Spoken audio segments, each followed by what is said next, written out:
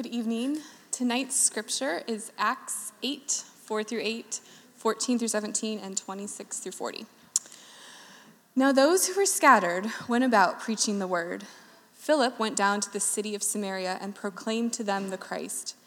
And the crowds with one accord paid attention to what was being said by Philip when they heard him and saw the signs that he did. For unclean spirits, crying out with a loud voice, came out of many who had them, and many who were paralyzed or lame were healed. So there was much joy in that city.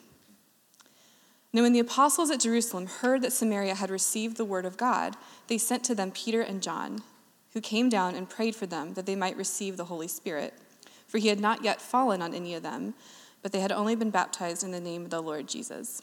Then they laid their hands on them and received the Holy Spirit. Now an angel of the Lord said to Philip, "Rise and go toward the south to the road that goes down from Jerusalem to Gaza. This is a desert place." And he rose and went. And there was an Ethiopian, a eunuch, a court official of Candace, queen of the Ethiopians, who was in charge of all her treasure. He had come to Jerusalem to worship and was returning, seated in his chariot, and he was reading the prophet Isaiah. And the Spirit said to Philip, "Go over and join this chariot." So Philip ran to him and heard him reading Isaiah the prophet and asked, "Do you understand what you are reading?" And he said, "How can I, unless someone guides me?" And he invited Philip to come up and sit with him. Now the passage of the scripture that he was reading was this: "Like a lamb he was led to the slaughter, and like a lamb before its shearer is silent, so he opens not his mouth. In his humiliation justice was denied him. Who can describe his generation? For his life is taken away from the earth." And the eunuch said to Philip, "About whom, I ask you, does the prophet say this? About himself or about someone else?" Then Philip opened his mouth, and beginning with this scripture, he told him the good news about Jesus. And as they were going along the road, they came to some water, and the eunuch said, "See, here is water. What prevents me from being baptized?"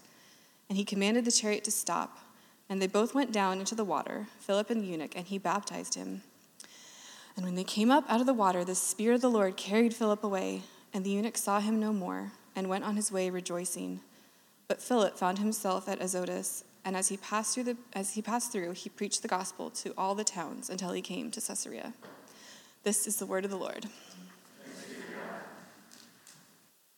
Will you join me as we pray? Oh God, I pray that you would open the eyes of our heart, that you would enlighten our heart, that we might see the hope to which you've called us, the riches of our glorious inheritance in the saints, and the immeasurable power of your Spirit. In Christ's name, amen. Sometimes the goodness or beauty of a message is evidenced not just in the content of it, what it says, but to whom it's sent. To whom it's sent. For example, in a week, the Christian calendar will celebrate what's called Advent. And when you think about the first coming of Jesus Christ, the good tidings, the good news of God sending his Son to earth, the content was sent to lowly shepherds first. It wasn't just the content of the message, but to whom it was sent. And that communicated something about it. Well, in our passage, the gospel comes to two very different groups. And it highlights something about the nature of this gospel. The nature of the gospel and the message of Jesus Christ. In these two groups, we might say, were viewed in Israel, one of them beyond redemption, the Samaritans, and the other one beyond reach, the Gentiles. And this is how the gospel breaks through. It's the first time now it's breaking out of Jerusalem and the surrounding villages. And what Jesus said to his apostles, "You will be my witnesses in Jerusalem and all Judea and Samaria and to the ends of the earth," is taking place. And I think this ought to encourage us. I think it ought to encourage us.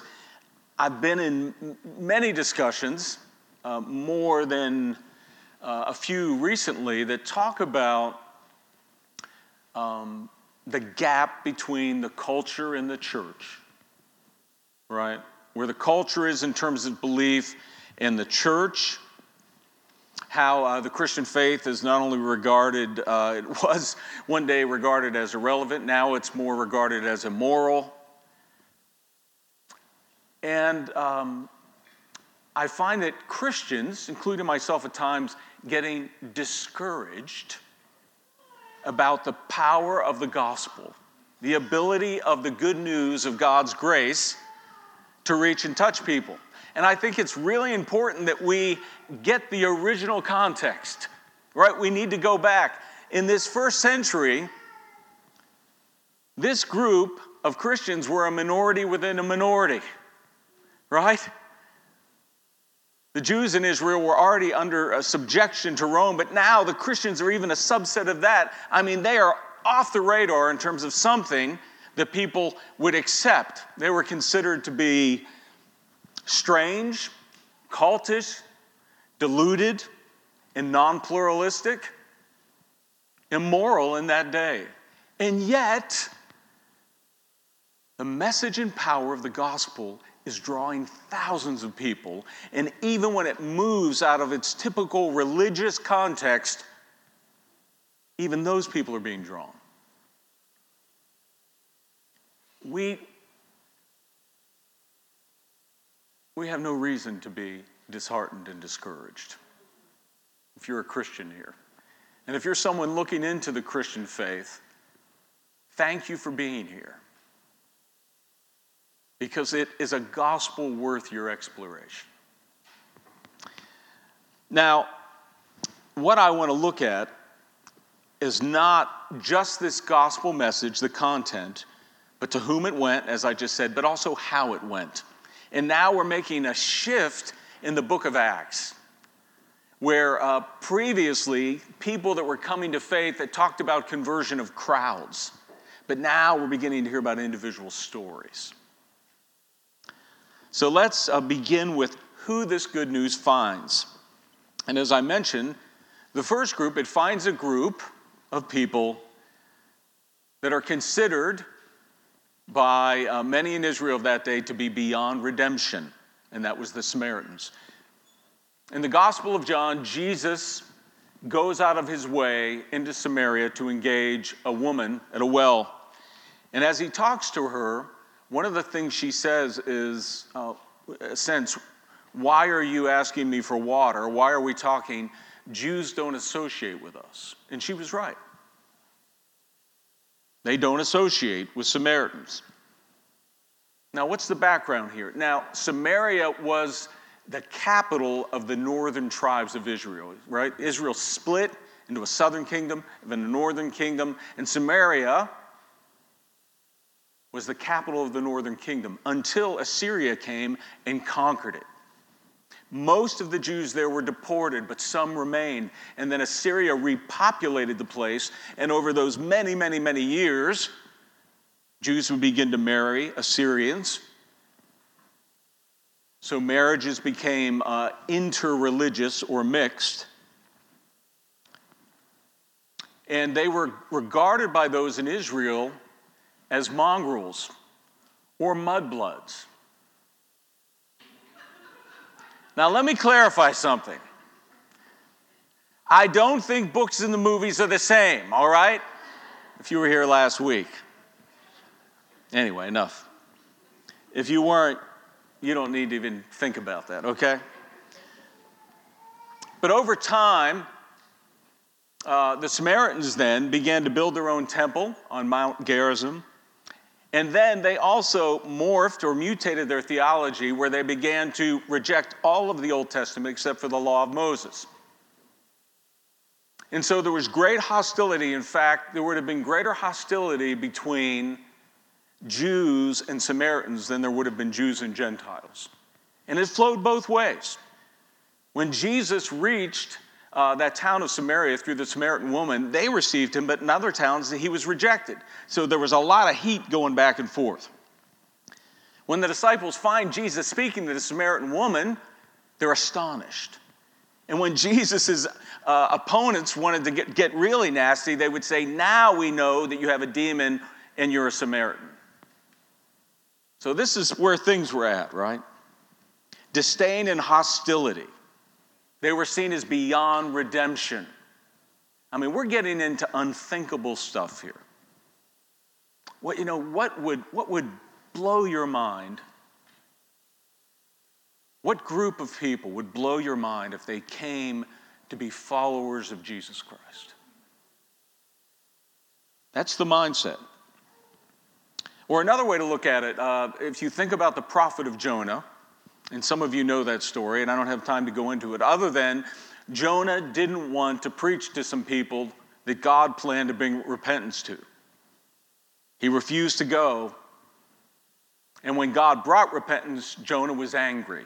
He was mad and said, I knew that you were going to be gracious and not give these guys the judgment they deserve.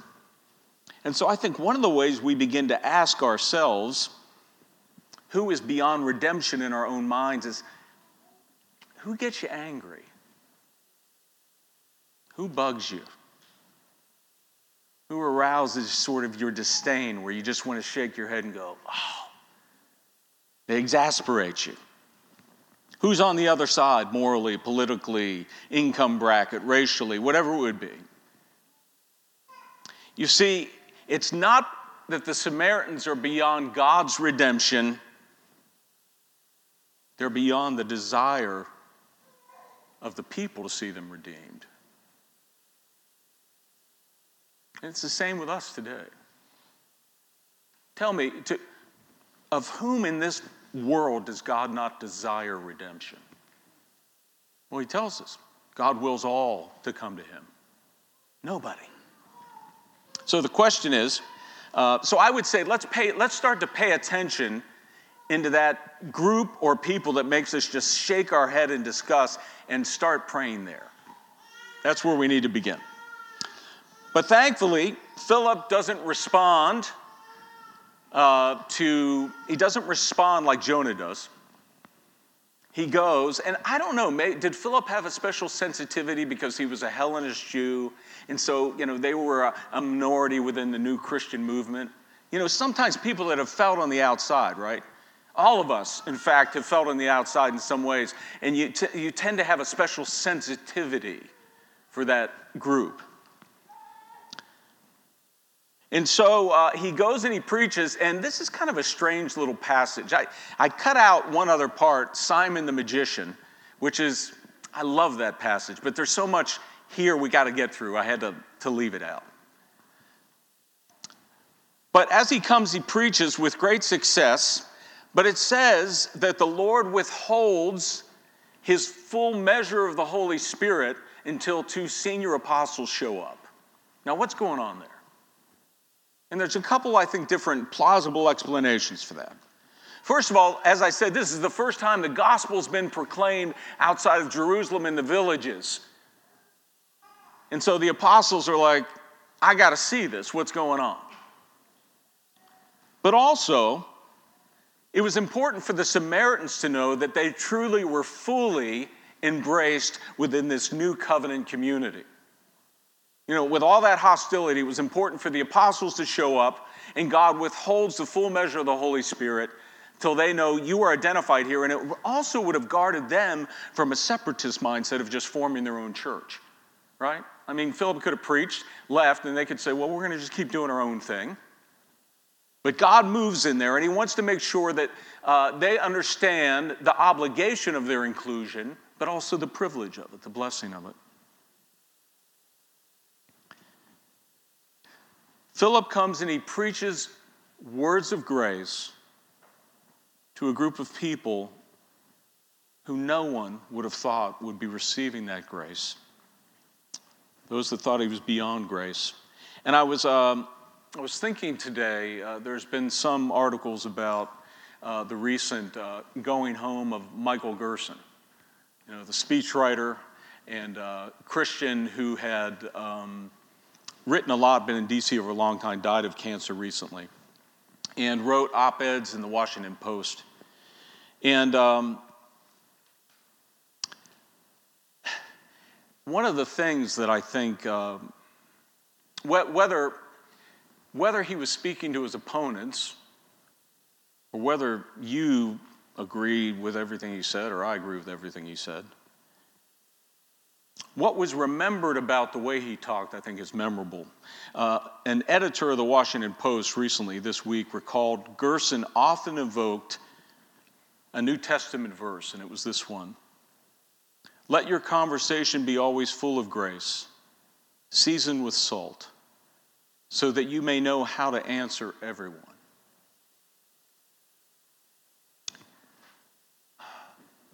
We have to assume that when Philip went, he didn't just go with the content, he went with the heart of grace, right? Words of grace. And what strikes me about this verse, and I confess I'd never really seen it before until this week,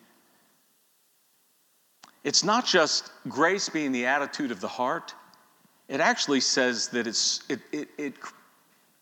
it leads to enlightenment, meaning this. Let your conversation always be full of grace, seasoned with salt, so that you may know how to answer people. And so you actually won't be able to be an effective witness unless the redemption of God is working in your heart. What I'm saying is, it's just not enough to open your mouth. We have to open our hearts to people. And that gets really hard when you talk about, well, this group that I'm sort of like, if they never got redeemed, I wouldn't care. So the word goes to those beyond redemption, but also those beyond reach. You go to the book of Ephesians, the way Paul talks about Gentiles, the gospel coming to Gentiles, as he says, they were far away. No, they were right there. They were near. But what he meant is, they were far away, lost. And God sends Philip with a message of grace to a Gentile, an Ethiopian, an African court official who's prominent and powerful, works in the court of Candace. That's not name, that's title.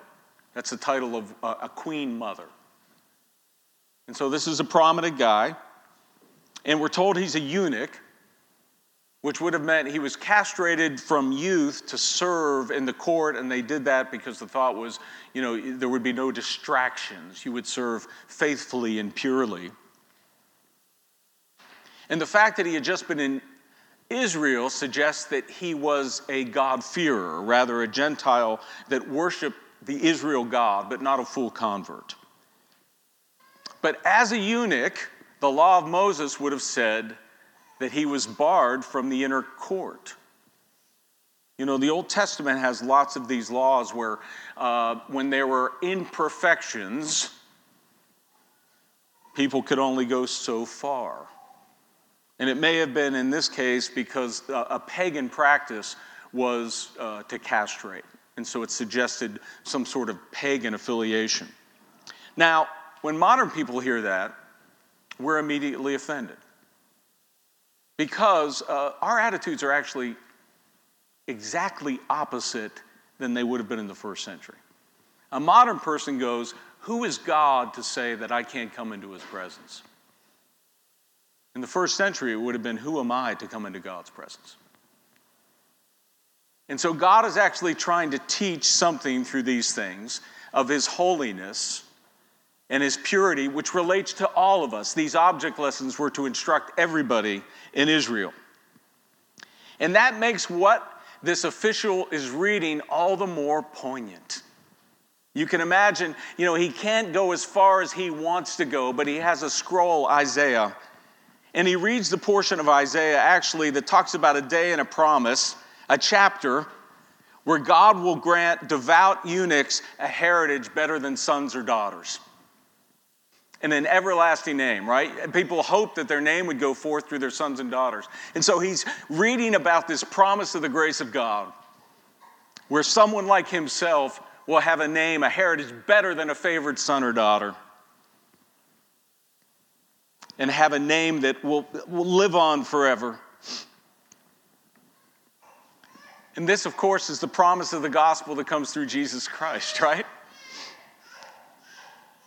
Paul says those of us in Christ, those that come to know the unique Son of God, those that come to embrace the unique Son of God, get the name and the mantle of favored sons and daughters, and a name. This is what's so sad when we seek to make a worldly name for ourselves. Because you know what's going to happen to that name. I mean, it may happen a generation or 2 generations, or even but it's going to be wiped out. What a sad thing to spend your life, right? Living to make a name here. But he also reads about how a servant of Yahweh will come and suffer intense humiliation, affliction, injustice. And you could say the Ethiopian suffered injustice when he was castrated as a youth. I'm sure he had nothing to say about it. And that this servant would be killed for the justification of many sinners, and he would be vindicated through his resurrection. And it's this passage that the officials reading out loud, because that's what they did back in those days, common practice. And it just so happens he's reading because he understands Greek from the Greek version of the Old Testament, and Philip just happens to speak Greek. God knew what he was doing, sends Philip there. Philip goes, "Hey, what are you reading?" It begins a conversation. You see the thoughtfulness of God in now reaching those that are outside of, there's, I'll get to that in a second. And so, who does the gospel go to? It goes to those that are often thought beyond redemption and beyond reach. And again, I feel like for those of us that are professing Christians here, we really have to recover our belief in that. We really have to recover our belief that God's arm is not too short to save. Because you and I are in this room. I'm in this room. God's heart is not too hard to save, even if Christians' hearts get hard. But let's talk for a moment how the Lord brings forth the good news. And a couple things here. And I think they're instructive to us as we think about how do I begin to share good news, the good news of God's grace. Well, the first thing is, as I mentioned, God uses Philip, who is sort of a minority within the larger majority of the church, to reach new people. He takes Philip, who can speak Greek, and who is not afraid to move into an area that's unfamiliar. He could have very much pulled a Jonah and said, "I'm not going." He doesn't. He moves in. He's willing to cross cultures, right? He's willing to be out of his safe space. I mean, they've just been persecuted. What is your impulse when you're under fire? My impulse when I'm threatened is, right, I'm going to circle the wagons. But he goes out. And then second of all, we see that God uses disaster to send forth the gospel. And there arose on that day a great persecution against the church in Jerusalem, and they were all scattered throughout the regions of Judea and Samaria. Now, there's a discussion that goes on, and I sort of go back and forth on it. And it's like this. Did Jesus allow the persecution to occur because the apostles were already getting comfortable and not doing what they should have done? Right? They were supposed to bring it outside of Jerusalem, and Jesus actually named Samaria and other places. But on the other side, the sympathetic side, you could say, well, it's not like they were sitting around just like watching Netflix. There was a lot going on. I mean, the church had added thousands and thousands and thousands of people. But either way, as God is prone to do, he leverages disaster and evil to bring about goodness and redemption, to bring the gospel out. It's similar to, I was reading one resource this past week, and in 1949, the expulsion of missionaries from China after communist takeover. And it seemed like, this is a disaster. But what happened? All those people fanned out into different parts of Asia. And the gospel just ran. The good news of God's grace ran all over the place. Someone has said, personal disasters are ways for the gospel to spread in our lives. In some ways, the worst thing for the spread of the gospel is success in a comfortable life. It's often the case the way God will spread the gospel through us is through brokenness, right? It's brought humbly. It's brought authentically. It's light through cracked ground, through a cracked heart. People are attracted, they're drawn to it because it gives them hope. And it speaks about the world that they're in. The gospel often spreads through our weakness and our brokenness, not our strength. And by Christians willing to go into places where they won't find sympathy. Right? You have to have a certain security in your sonship and daughtership. You got to have a certain confidence in God's love for you to walk into places that are threatening and to speak the gospel, right? To be able to speak up to a neighbor and say, this is who I am. Or maybe speak up and say, I think there's more to it than what you're saying. Third, so God not only uses someone who's on an outsider that can relate, he uses disaster, but he uses non-clergy people, lay people. We're told that all but the apostles had been scattered. The apostles were still in Jerusalem. And that those that scattered went about preaching, and that word for preaching is actually the Greek word for evangelism. They went about evangelizing. Now, prior to this, they just brought their friends to hear preaching. But now God sends them out to actually equips them to go out and preach the gospel. And it's not like, they're just sort of off on their own, because after Philip preaches the gospel, he sends word back to Jerusalem. The apostles are still overseeing things. But, you basically have what Ephesians says, which, that pastors and teachers equip the saints for the work of ministry. But what it ought to do is it ought to encourage us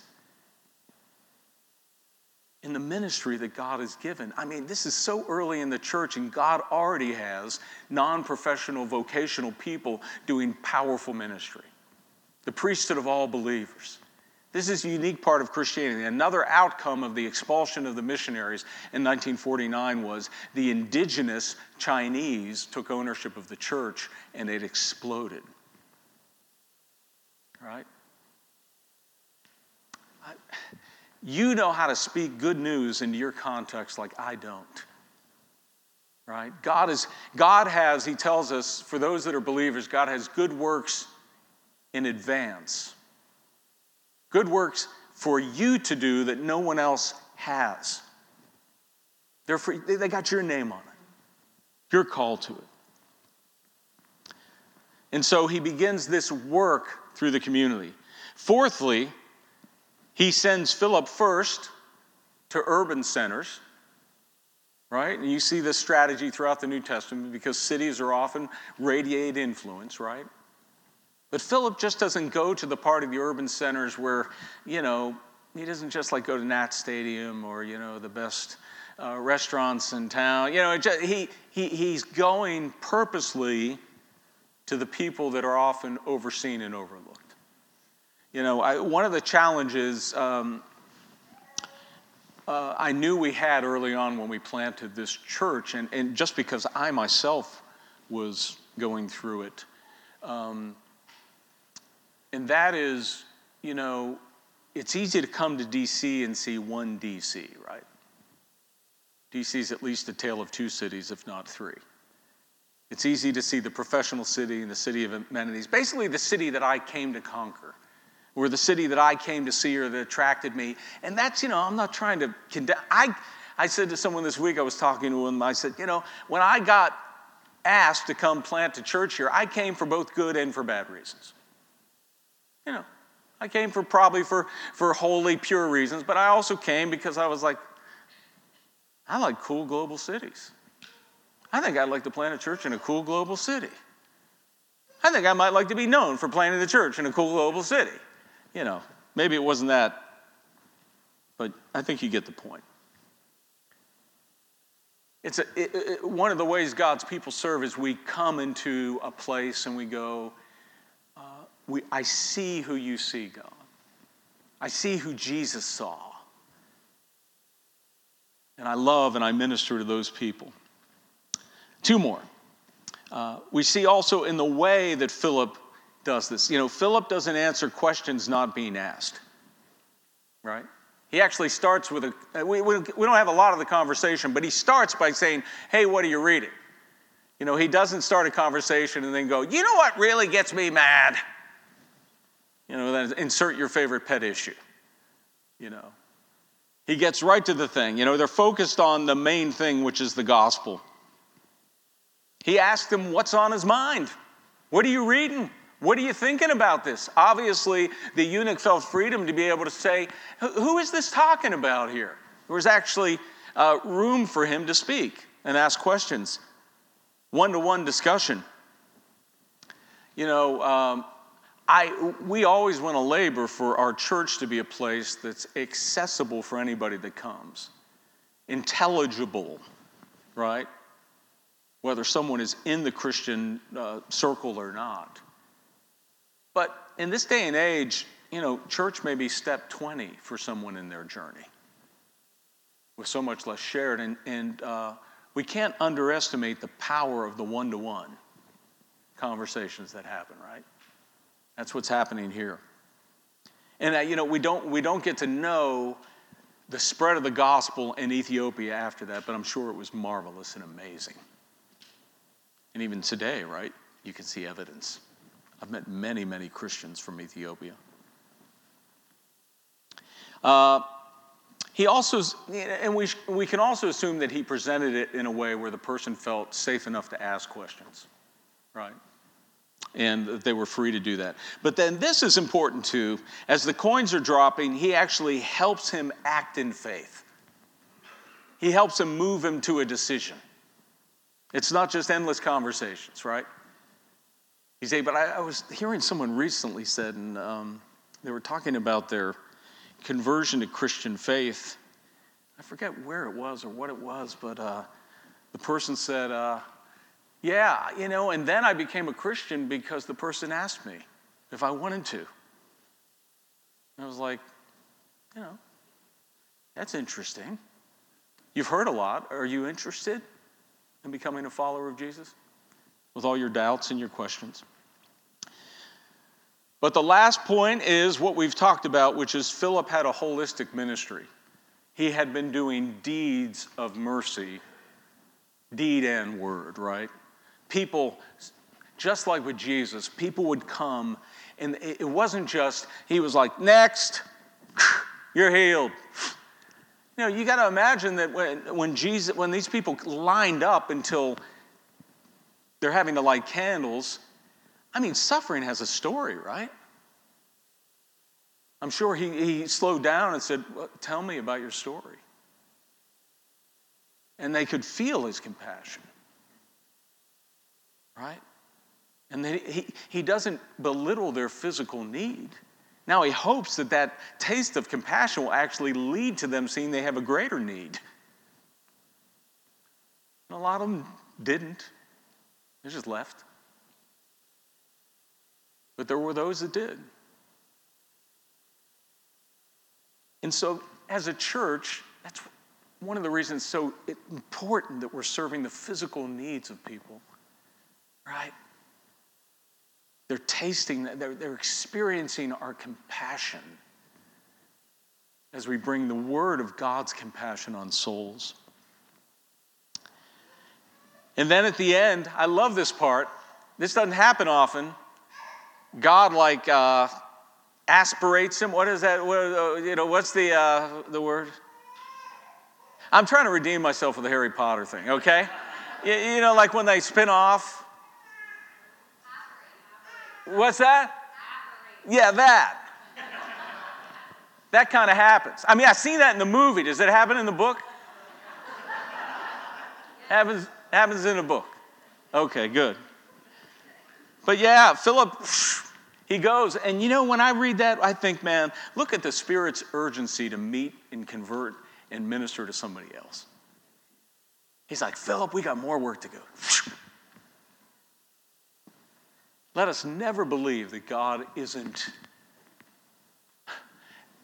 God's vision for people to coming to know him so far exceeds ours could ever be. Let us never think we're going, come on, God. This is, again, a modern way to think about God. God, it's better for me because, in truth, I'm disappointed because I wish you were more compassionate like me. You know, I wish you really kind of were like me, but because you're not, and I can't deal with that disappointment, I'm going to make you a force.